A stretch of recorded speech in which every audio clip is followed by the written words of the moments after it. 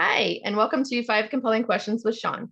This is the podcast where we speak with writers and authors and sometimes other creatives, but mostly writers, about writing, the creative process, writing life, how we get books written, the ups and downs, those kinds of things. We like to keep it light and kind of fun. So I'm very excited today to have my guest, Sarah E. Burr. How you doing, Sarah? Very well, Sean. Thank you for having me. Well, thanks for being here. I've been looking forward to our talk because I'm your editor of your book, and tell us the name of your book. It's a very unique title. What's the name of your book? The title is #Follow Me for Murder. That's correct. That is the title. Yes, #Follow Me for Murder, and has the hashtag. The hashtag is on the front of the title. So it's and it kind of is like a jumble of words to say sometimes. So I know that some folks are just like follow me for murder, but I like to throw that hashtag in there. Yeah, because it's on purpose because it's about a social media expert. So tell us a little bit about Follow Me for Murder and what the book is about. Tell us about that. All right. So the book starts off. So #Follow Me for Murder is about a social media influencer and celebrity lifestyle blogger. Her name is Coco Klein. When she was in college, she got together with a group of girlfriends. They created this really cool little mobile app that grew into something big, so big that it was acquired by Facebook at the time. And so she finds herself kind of at age 25, getting a windfall from this payout and is not really sure like what she should do with the next phase of her life. And while she's dealing with this, she also has this intense media scrutiny that's coming from this acquisition because it is featuring like an all-female led tech company, and they get a lot of media attention, and she finds herself in the spotlight. And as much as she dreamed about it when she was younger, she finds it a bit overwhelming now that she's experiencing it in real life.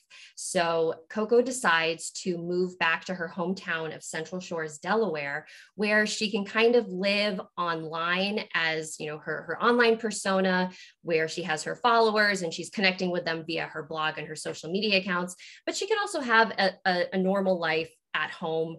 And she decides to launch her own social media marketing business where she helps small businesses understand how to use social media to promote their business and their brand.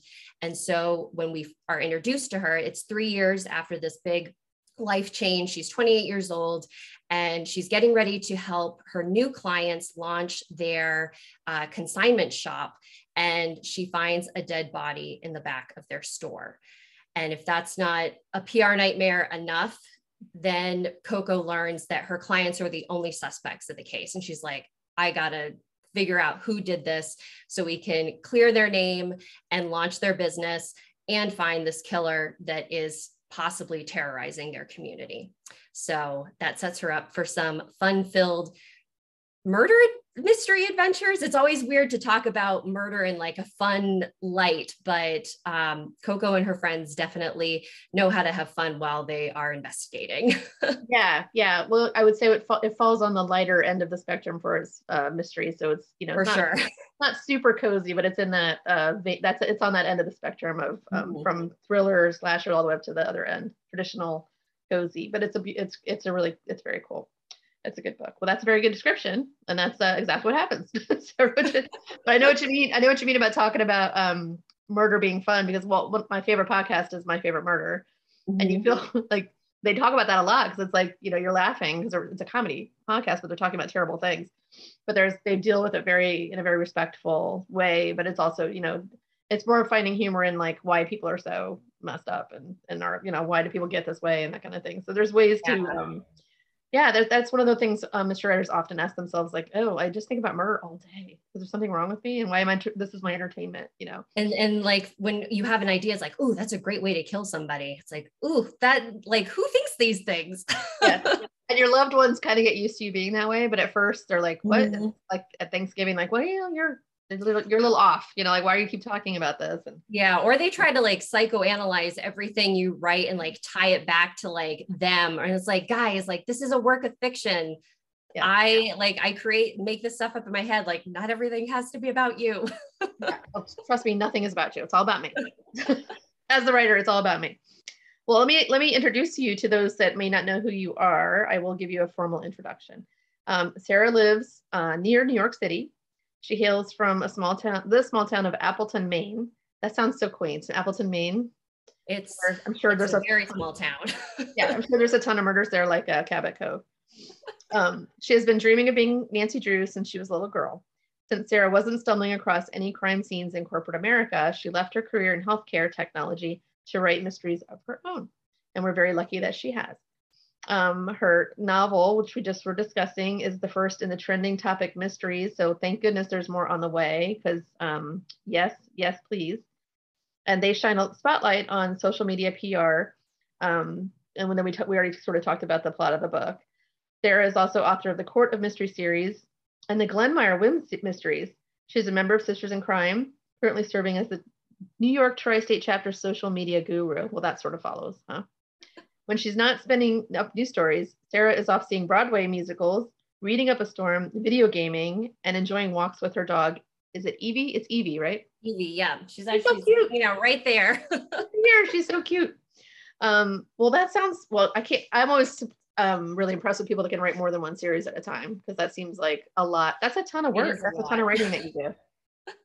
It's I like just being able to, I think, juggle the different worlds. I honestly don't know how my brain does it, but it's I love it. I love being able to just like escape to one world, visit another town, see a different group of characters and friends, and it keeps life interesting. I live vicariously through all of them, so it makes for quite an interesting like stuff going on in my head. Yeah, for sure. Well, you've got a lot of worlds to visit, and that's very, very cool. Well, very good. Well, here's your first official question for the podcast. As I always often say, it's called 5 Compelling Questions, but I end up asking like 25 throughout the show. Because that's just, how I roll. That's how it is. That's how it goes. I'm just very casual. I don't like the rules. I'm just not a rule person. Okay, so what is the most difficult part of the creative writing process for you, and what is the easiest? I think for me, and especially like talking about writing multiple books with multiple series, the first 3 chapters of a book are the hardest for me, regardless of how long I've been writing a series. My Court of Mystery series, I'm on to book 9 right now. And it's those first 3 chapters where you're introducing characters to people, to new readers who may not have a clue what your series is about. You're recapping some things that have happened that are important to know, but like you have to do it in a way that's not like boring. And so that for me, that's a really strenuous mental exercise, is bringing everybody up to speed, setting the scene for the mystery, the murder to happen. And I think once the person shows up off dead, it's like off to the races, and I'm ready to go. But it's those first 3 or those introductory chapters that are always the hardest for me. And the easiest, I think that I'm in the minority for this, but I love editing. After I finished the first draft, I'm like, that's the hard part, is getting the book completed. My thoughts at the beginning of the book have, made their way to the end of the book. And so editing is just like, let's tweak it up and let's take what we already have and build upon it. And I really enjoy that part of the process, because it just feels like the biggest challenge for me is already behind me. So I can really enjoy the work that I've done and take in like, oh my God, I can't believe I created this story. Because it always amazes me at the end of a manuscript. It's like, wow, like I did it. Because, when I was younger, I wrote so many chapter 1s, chapter 2s that just never became anything else. So the fact that I can finish books is that's something that I still am like, ooh, pinch me. I'm very, very glad that I can do it. Yeah, well, you're on a roll now, because from that little brief overview, it sounds like you write every single second of your day. How many words do you write a day typically? I try to hit like 1,200 a day. But that can change. I don't set myself to like, I have to get to this number, because sometimes it's like, I want to get to the end of a scene. When I set like daily writing goals of like, I need to get through this scene, and this scene could be 800 words, or this scene could be 6,000 words. And I think that I do pay a lot of attention to word count in regards to like where I am in a book. So it's like, if I hit 50,000 words, it's like, I know that I need to be at a certain section of like, okay, like we're gearing up for the reveal to happen, or we're gearing up for like another suspect to be introduced. But I do try to be within that realm of 1,200 a day when I'm writing. There are definitely days where it's like, I have to take time off because my brain just can't function that much. So I also, when I'm editing, it's like, I'm not doing other writing at that point in time. I'm strictly focused on the edits so that I can like do chapters at a time rather than like focus on, meeting a certain word criteria. Yeah. Well, I think that's really good because you've given yourself goals, but they're like flexible goals. So they're soft goals. They're not like, you're not beating yourself up if you didn't get to a certain. Oh, I used to do that. Yeah. In the beginning, like when I first like set out to do this, I would just like tear myself a new one if I like ever didn't meet a goal. And it's like, how is that productive for anybody? Because it's like, I'm a very like type A personality. And it took me a while to just like give myself a break when it came to writing. And it's like, you're making progress is progress. And there was a couple days ago, I spent 2 hours figuring out one sentence. And I was like, but that one sentence was the final sentence of a book. And, therefore kind of has to like really pack a punch. So you have to take the wins, the wins as they come. Absolutely. Yeah, no, it's that. And it seems like you have a very good, that's a healthy way to be nice to yourself, because we can be pretty hard on ourselves as writers. We can. And then we let other people be hard on us too when the reviews start coming in. Oh yeah. So which comes first for you, the plot or the characters? I would say in a book one of a series that the characters always introduce themselves first, because once you begin to understand who they are, you can kind of begin to picture, okay, how did this person, so for example, Coco, how did Coco get herself into a situation where she has to solve a murder mystery? So understanding who she is, her background, what's going on in her life, I think that really helps me form a plot around a book one introduction. And then as a series continues, I think then it's more plot driven of where things need to go, where characters need to develop. And then new characters who are introduced, they're there to support the plot that I've created. So it kind of, you start with one and then move into the direction of the other as the series goes on. Absolutely. Yeah, because it's, like you're meeting new friends sort of in the first one, you're creating these new people, and then them, you're revisiting them, and you kind of, in your mind, exactly like what they've been through in their childhood and stuff like that. And you just sort of letting the readers know. So that's a very good way of coming about it, very good. Well, obviously it's working for you. So, well, kind of along the vein of that, do you have a favorite character that you've written? And if so, what is it about that character that you enjoy so much? I know that you're not supposed to have favorites because, my characters are my children, but I love Jasper Hastings. And Jasper Hastings is Coco's best friend. They've been best friends since they were in second grade. And Jasper is just like, his energy is everything that I always wanted to be in like a social situation, because he has like the witty response. He has the perfect, like sarcastic quip for anything that's going on. He can make any situation fun. And so he just like, he's such a joy to write, because I get to live like vicariously through this character who's larger than life and this fun personality.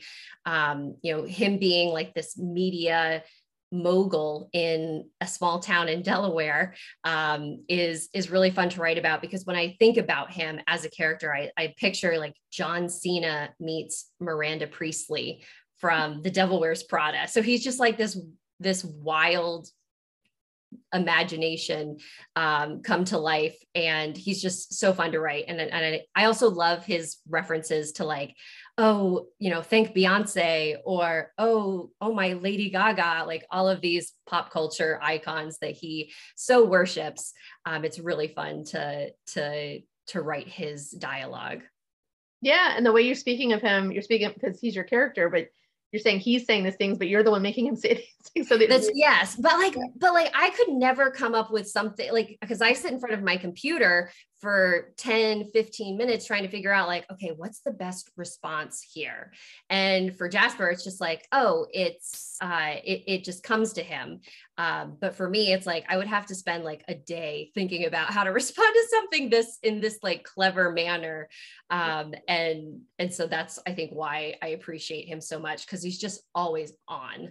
And as a introverted human being, like it takes a lot of effort for me to be on. Yeah.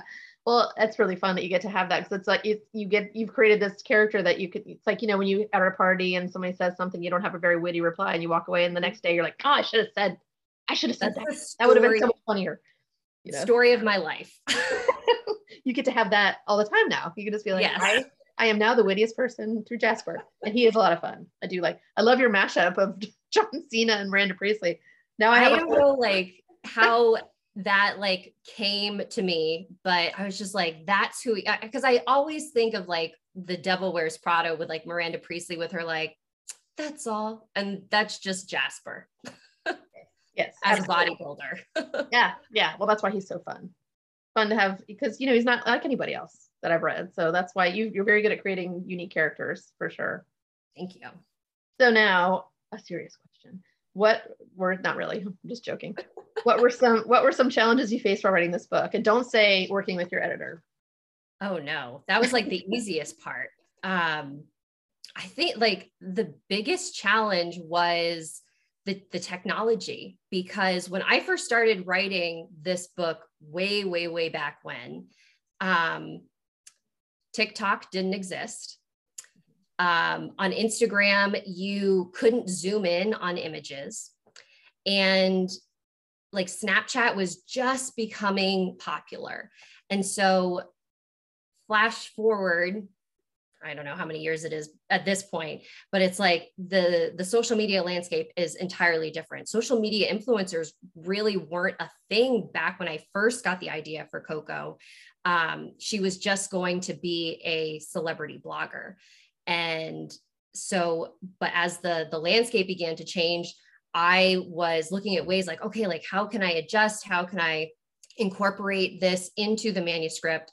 And it was hard keeping up with all of the technology, because just like as it is, like when you get a new update on your phone or Facebook decides to like change the layout or your permissions or what have you, it's like, okay, like now I have to incorporate that into a book, but still keep it in a somewhat timeless manner, so that anybody who's maybe reading this in 10 years down the line, they can still see, like, understand the technology that Coco is dealing with when it's published in 2022. So that was really, really tricky to incorporate, as well as it was funny when I was reading an old version of the manuscript, just some of the pop culture references that I had in there. It's like, oh, wow, like that's dated. And so bringing things up to speed as as I got signed by an agent, as I got signed by a publisher, that was like keeping the content current, I think, was the biggest challenge. But it was a fun challenge, because it's like, oh, like, let me go on Twitter and see what's trending, or let me go see what's on People Magazine, and all of this stuff. So it was a challenge, but it was a fun challage. Yeah, and that's going to be something that will continue to be something you need to keep your fingers on going forward in the series, because it seems like every year there's a new thing. Like I said, TikTok wasn't a thing, and now certain generation, and that's what they are on. And yeah, I actually had to download TikTok for research on when I'm writing book 2, because there's like a TikTok storyline that Coco goes on, and I am not a TikTok user. And as soon as I had downloaded the apps, did some things to see, like, okay, like what's the, are you scrolling? Are you swiping? Are you tap? Like, what are the movements, so that when you're describing, Coco looking at her phone and doing these things on TikTok, I'm able to accurately portray, like, okay, she's scrolling through the videos rather than swiping through the videos. But as soon as I was like, okay, I understand, I was like, delete. It's like, I have too many social media accounts, enough. Like, I can't do another one. Yeah. It's a lot. That's a lot to keep up with.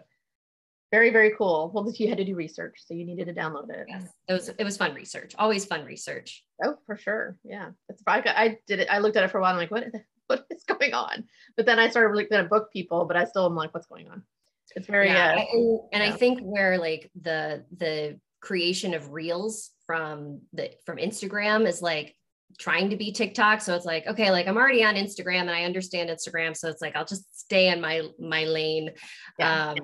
But it seems like every video on Reels is just how to make a video on Reels. It's like, where's the actual content? Like, show me funny videos of dogs, or show me funny videos of cats, not how to make a reel. Yeah. My sister and I send each other a reel every morning of dogs doing cute things. It's like our way we say good morning to each other.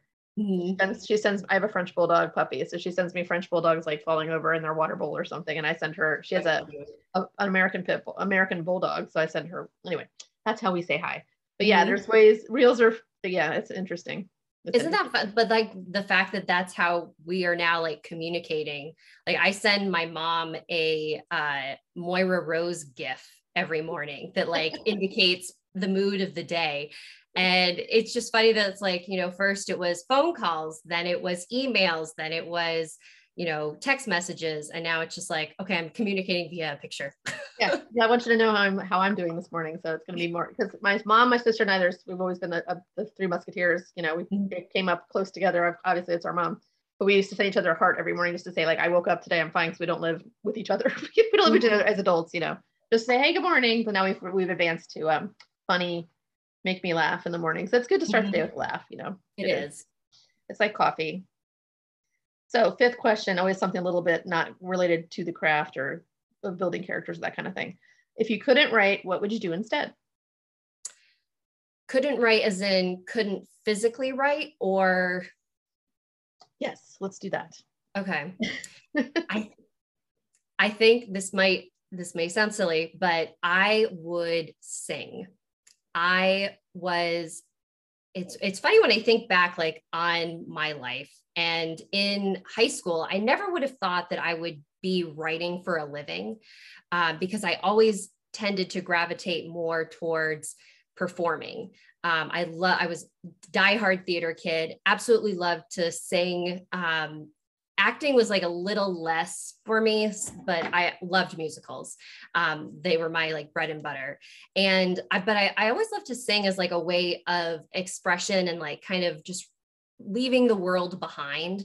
And I find that I don't do it as often anymore because I'm leaving the world behind when writing, and writing serves as that escape for me. So I think that if I couldn't do that, then I would still be like driving my neighbors crazy by singing at the top of my lungs. Because that's something that I really had joy for. Well, much like I have joy for writing. Yeah, well, that's good. You have passions, and that's important. It's interesting because my son, who's 11, I would call him an introvert. I mean, I'm not. He's just he's just reserved. He's very reserved, but he does like getting up and performing in front of people, which is I'm not sure how those kind of go together. I always think he's this odd mix of me and my husband. My husband's very reserved and quiet, but I'm like, hey, what's going on? And he does like to get up on the stage. He does like that. I think it has to, at least for me, it was always like leaving who you were behind and just like being free. And like, it was always really funny because when I would, sing at a concert, or like if there was like some event at school, and my parents would come watch, my mom would be like, oh, Sarah's gone. Once I just started singing, because it's like I wasn't even there. Like, I honestly have no recollections of these performances that I was in, just because like I was off in my own little world, like, wow, just doing my thing. So it was it's a feeling that I haven't like actively sought in a long time. And I think that that's all due to the fact that like I get that through writing and diving into my characters. But it's nice to reminisce about it because it was such a wonderful outlet. Oh, well, that's sweet. Well, I like that. That makes me happy that you said that. Very sweet. So if there's ever a karaoke night, that I'm there. You're down. Okay, cool. Yeah, and you can leave yourself there too. You can just be like, Yeah. I like that image of you. Like, I just wasn't even there. I just was doing my thing, and yeah, you lost all self-consciousness. You were just done doing your passion thing. But that's very cool. I like that. Okay, rapid fire quiz. You have to do it. It's required. Sorry. Okay. All right. Number 1, summer or winter? Summer. All the way. Like I do my best work in the summer because I love to write outside on my porch. And I think I reject the cold weather because I get my hands get all gross and whatnot. It's like, I'm just ready for summer weather. I need the sun. Same, me too. Yeah, I grew up in Florida. So I'm like, why is winter 6 months? I was born in Virginia, but lived in Florida for the first 6 years of my life before my parents, we moved to Maine. So it's from Florida to Maine.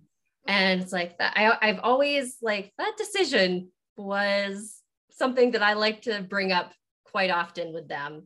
But now when we visit them during the summertime, there's nothing like Maine in the summertime. It's absolutely gorgeous. So I definitely have grown appreciative of it now that I've been away. But I definitely, winter months, that's the harder time to visit.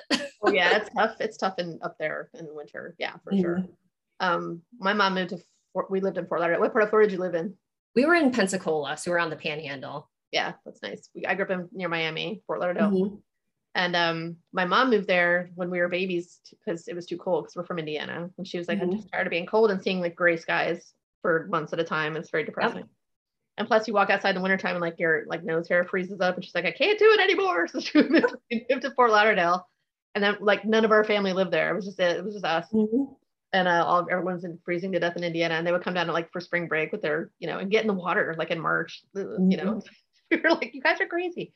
And then we moved here. I moved to Maryland when I was 16, and I thought it was November. I thought it was free. I thought it was the coolest place on earth because I'd never been in cold weather really, except for Christmas with my grandparents. But other than that, I didn't have a coat. I didn't own any clothes that were appropriate for cold. It was November in Maryland. It's not that cold. But for me, it was super cold. But I have the exact same. When we moved to Maine, it was October, which October isn't necessarily that cold in Maine. But I was bundled up in my parka, gloves, hat, and all the kids, they were wearing light flannel jackets. And they're just looking at me what is wrong with you? And I was like, it's so cold. Yeah.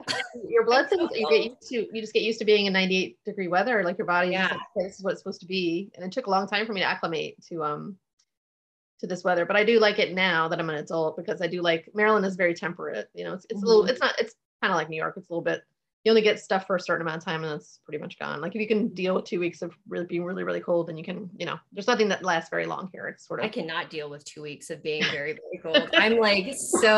I'm desperately trying to move I started in Maine. I got to Boston. I'm getting in New York right now. I'm hoping that I can just continue moving southward because I was not built for cold weather. Yeah. Well, when Coco 6 comes out, we'll be doing the podcast from the Bahamas, your new house in the Bahamas or something. Oh, yes. Fingers crossed. Yeah. Well, I will have to come visit as your editor so I can advise you on your next manuscript. So I will just have to put that in my contract. Sweet or savory? I'm going to have to go with sweet. There are days where I will have dinner just so that I can have dessert. So I guess I have to go with sweet. You're such a good girl. You're a grown up. You can have dessert just for dinner. You don't have to eat dinner first. We've definitely done that. But I feel that wasn't a good decision that I just made. But I do love a lot of savory foods, but I think give me a piece of chocolate cake. Yeah. I'm there. Sure. Yeah. Yeah. Well, there's something weird about that. Comedy or drama? Oh, comedy.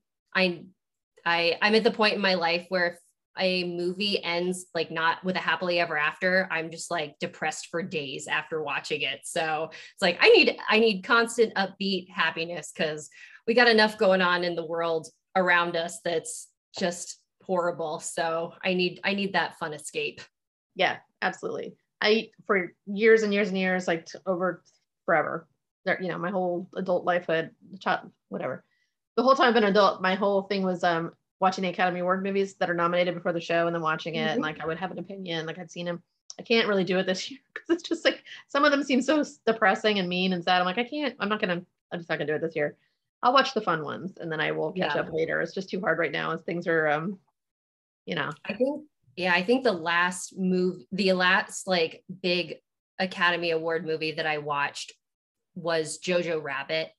And that movie was just like everything I've ever needed in a movie. And I know, like, I have yet to watch a movie that just brought me like so much joy. And like, even though like it's a horribly dark topic, the way that it was presented with just like so much hope at the end, I was like, oh my God, this movie is perfect. And I just haven't felt that way since. So I think I'm broken. Yeah. Sometimes you just see something like I need just to take a break from movies for a while because I need to absorb this one forever. So yeah, I totally hear you. I'll just watch the Lord of the Rings movies forever. Like that's just what I'll do for the rest of my life. Yeah, those are great. And we just decided to rewatch The Godfathers because they're 50 years old now. So, and I remember my parents saying, "You need to watch this." I was like 12. I'm like, really? Okay. So I think my movie appreciation started early because you know. That's funny. My parents, when I was 12, they're like, you need to watch like all of the SNL movies. So like Night at the Roxbury, Superstar, Austin Powers. It's like, I didn't have like a very movie cultured childhood. Oh no. So I guess that's why I appreciate comedy. Yeah. Well, you were brought up right. No problem there. Your parents did the right thing for sure. Early bird or night owl? I'm like an 11 to 2 person. But I do stay up late. So I'll go with a night owl. Okay. Even though like my brain really shuts off at like 9 o'clock. Yeah, mine too. A glass of wine. I'm like, okay, you can ask me any questions you want. I'm not responsible for my answers at this point. Coffee or tea? Coffee. Okay.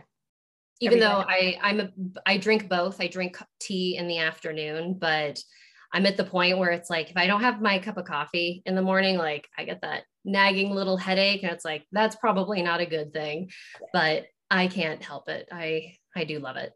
Yeah, me too. I did a cleanse in January. I cut out all caffeine, all dairy, all everything, anything fun, no sugar. I don't eat a lot of sugar anyway. I don't eat a lot of those things anyway, but I definitely had coffee every single day from like 9 to noon. You know, I always cut it off at noon. But that first 3 days, I was like, I am an addict. I am addicted. I was like, sweating, had a headache. I'm like, what is the matter? But I got over it in a couple of days. So if that's any consolation, you can kind of break the addiction, I think, in 40. Oh, I definitely could. It's just like, I don't know if I have the willpower to do that. If you don't need to do it, then don't worry about it. You know, I was experimenting to see if I could do it. And I did. So now I feel proud of myself that I did it. Yes, that's always, there were a couple of times where I've cut off using social media. There was one year I was like, I'm going to do no social media for a month and see like what happens. And it was like, it was nice. And I was like, oh, I did it. And yes, I didn't really have any idea what was going on in the world while I was doing it, but it was nice to live in that like little bubble of oblivion. Yeah, for sure. It is. It's nice just to give yourself a break. And you know, February 1st, I was tripping over things to get to the coffee maker. Trust me. I was like, I'm a cup of coffee and I'm gonna have a glass of wine tonight too. So, but I just wanted to see if I could make it. It was more like a self-care testing kind of whatever I was doing. But yeah, I'm glad I went through I'm not looking to do it again really anytime soon, but you can do it. You can do it if you have to. So that's always good to know. Yeah, it's just to prove to yourself that you can manage things, like I'm not I'm not completely lost to the caffeine world. I can redeem myself at some point. So, well, what is up with you next? I mean, you're probably going to have to write a whole bunch more books this year. What is going on with you next? What are you up to?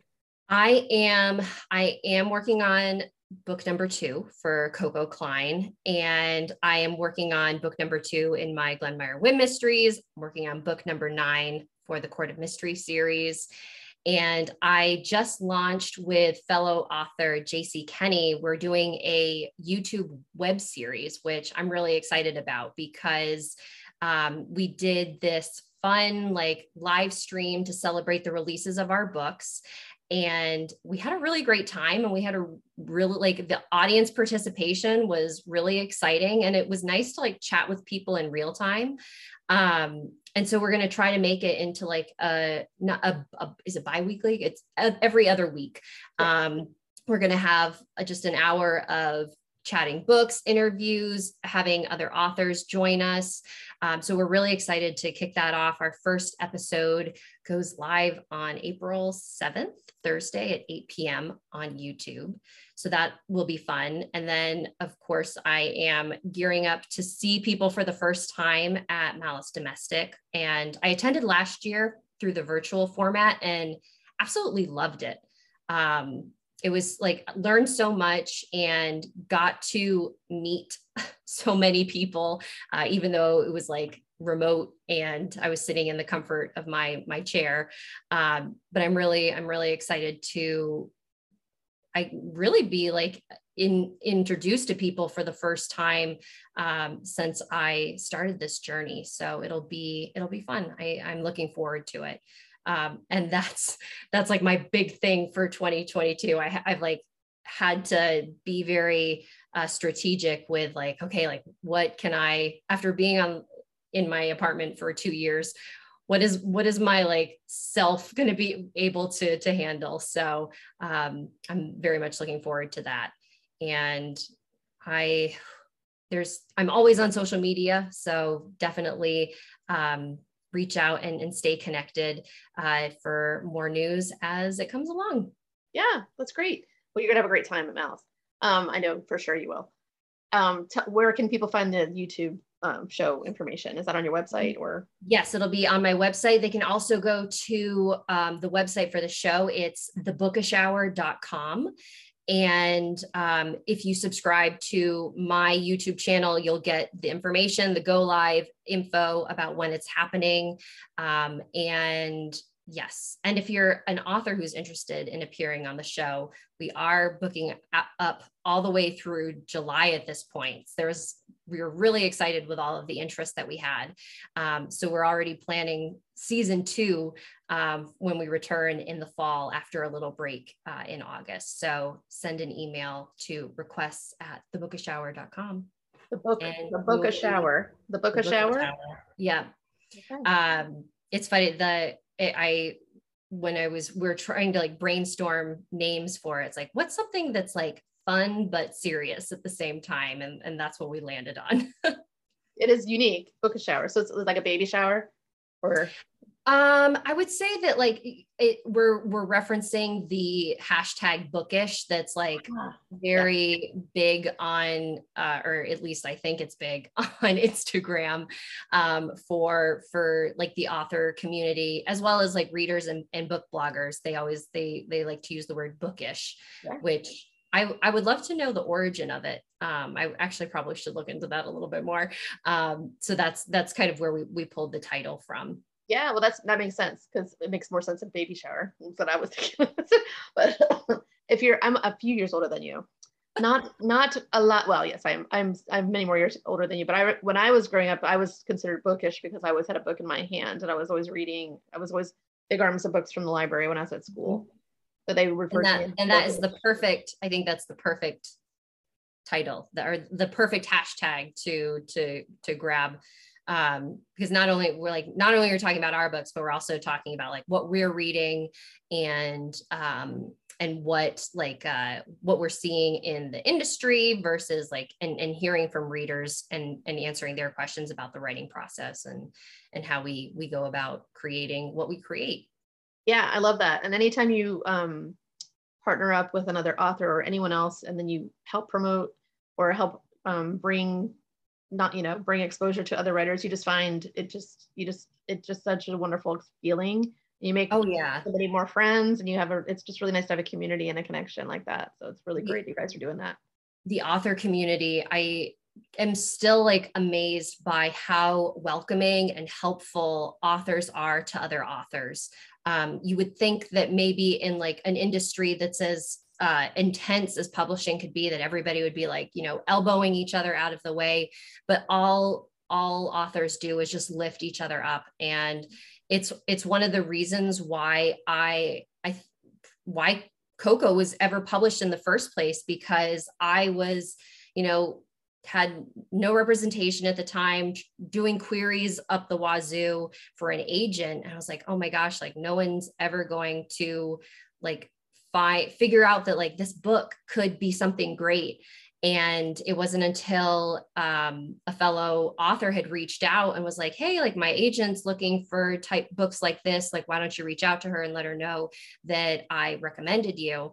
And that's how I came to be. So that's my, like my origin story. So the fact that, authors just are always there to support each other. I try to do it as much as I can, and have been very grateful and very thankful for the authors out there who have helped support me. So it's a wonderful, wonderful community. It is. Yeah. And you'll find that it's always been that way since I've been around, and I've been around about 20 years now doing Malice. So yeah, I've worked in other industries and it is not like that. Oh, no. Not like that at all. No, yeah. I mean, I come from a healthcare IT background where it was just very, even though like your team was always wonderful, it was just not a proactive or productive environment sometimes, just because it was just everyone was out for themselves. But the author community is very, very, very helpful. Absolutely. Well, I'm really excited about your YouTube show. I'm really excited about the book. Obviously, I love the book. Everyone needs to go out and get #FollowMeForMurder and be on the lookout for Sarah's other books and all of her activities. I mean, she's out there. She's around. You can find her for sure. Thank you so much for coming on the podcast. Appreciate it. Thank you very much, Sean, for having me. It was a delight to chat with you. Yeah, it's fun. It's fun to see your face. We email all the time, but it was fun to chat and see your face. I feel very connected to you, and I was like, we haven't ever really met before. That's the power. That's like the wonder of words. It's like you get to they have such meaning. So but it is very nice to see you face to face. Yeah, for sure. Well, have a good rest of the day and take care and keep writing. And don't be too hard on yourself. I won't. And thank you.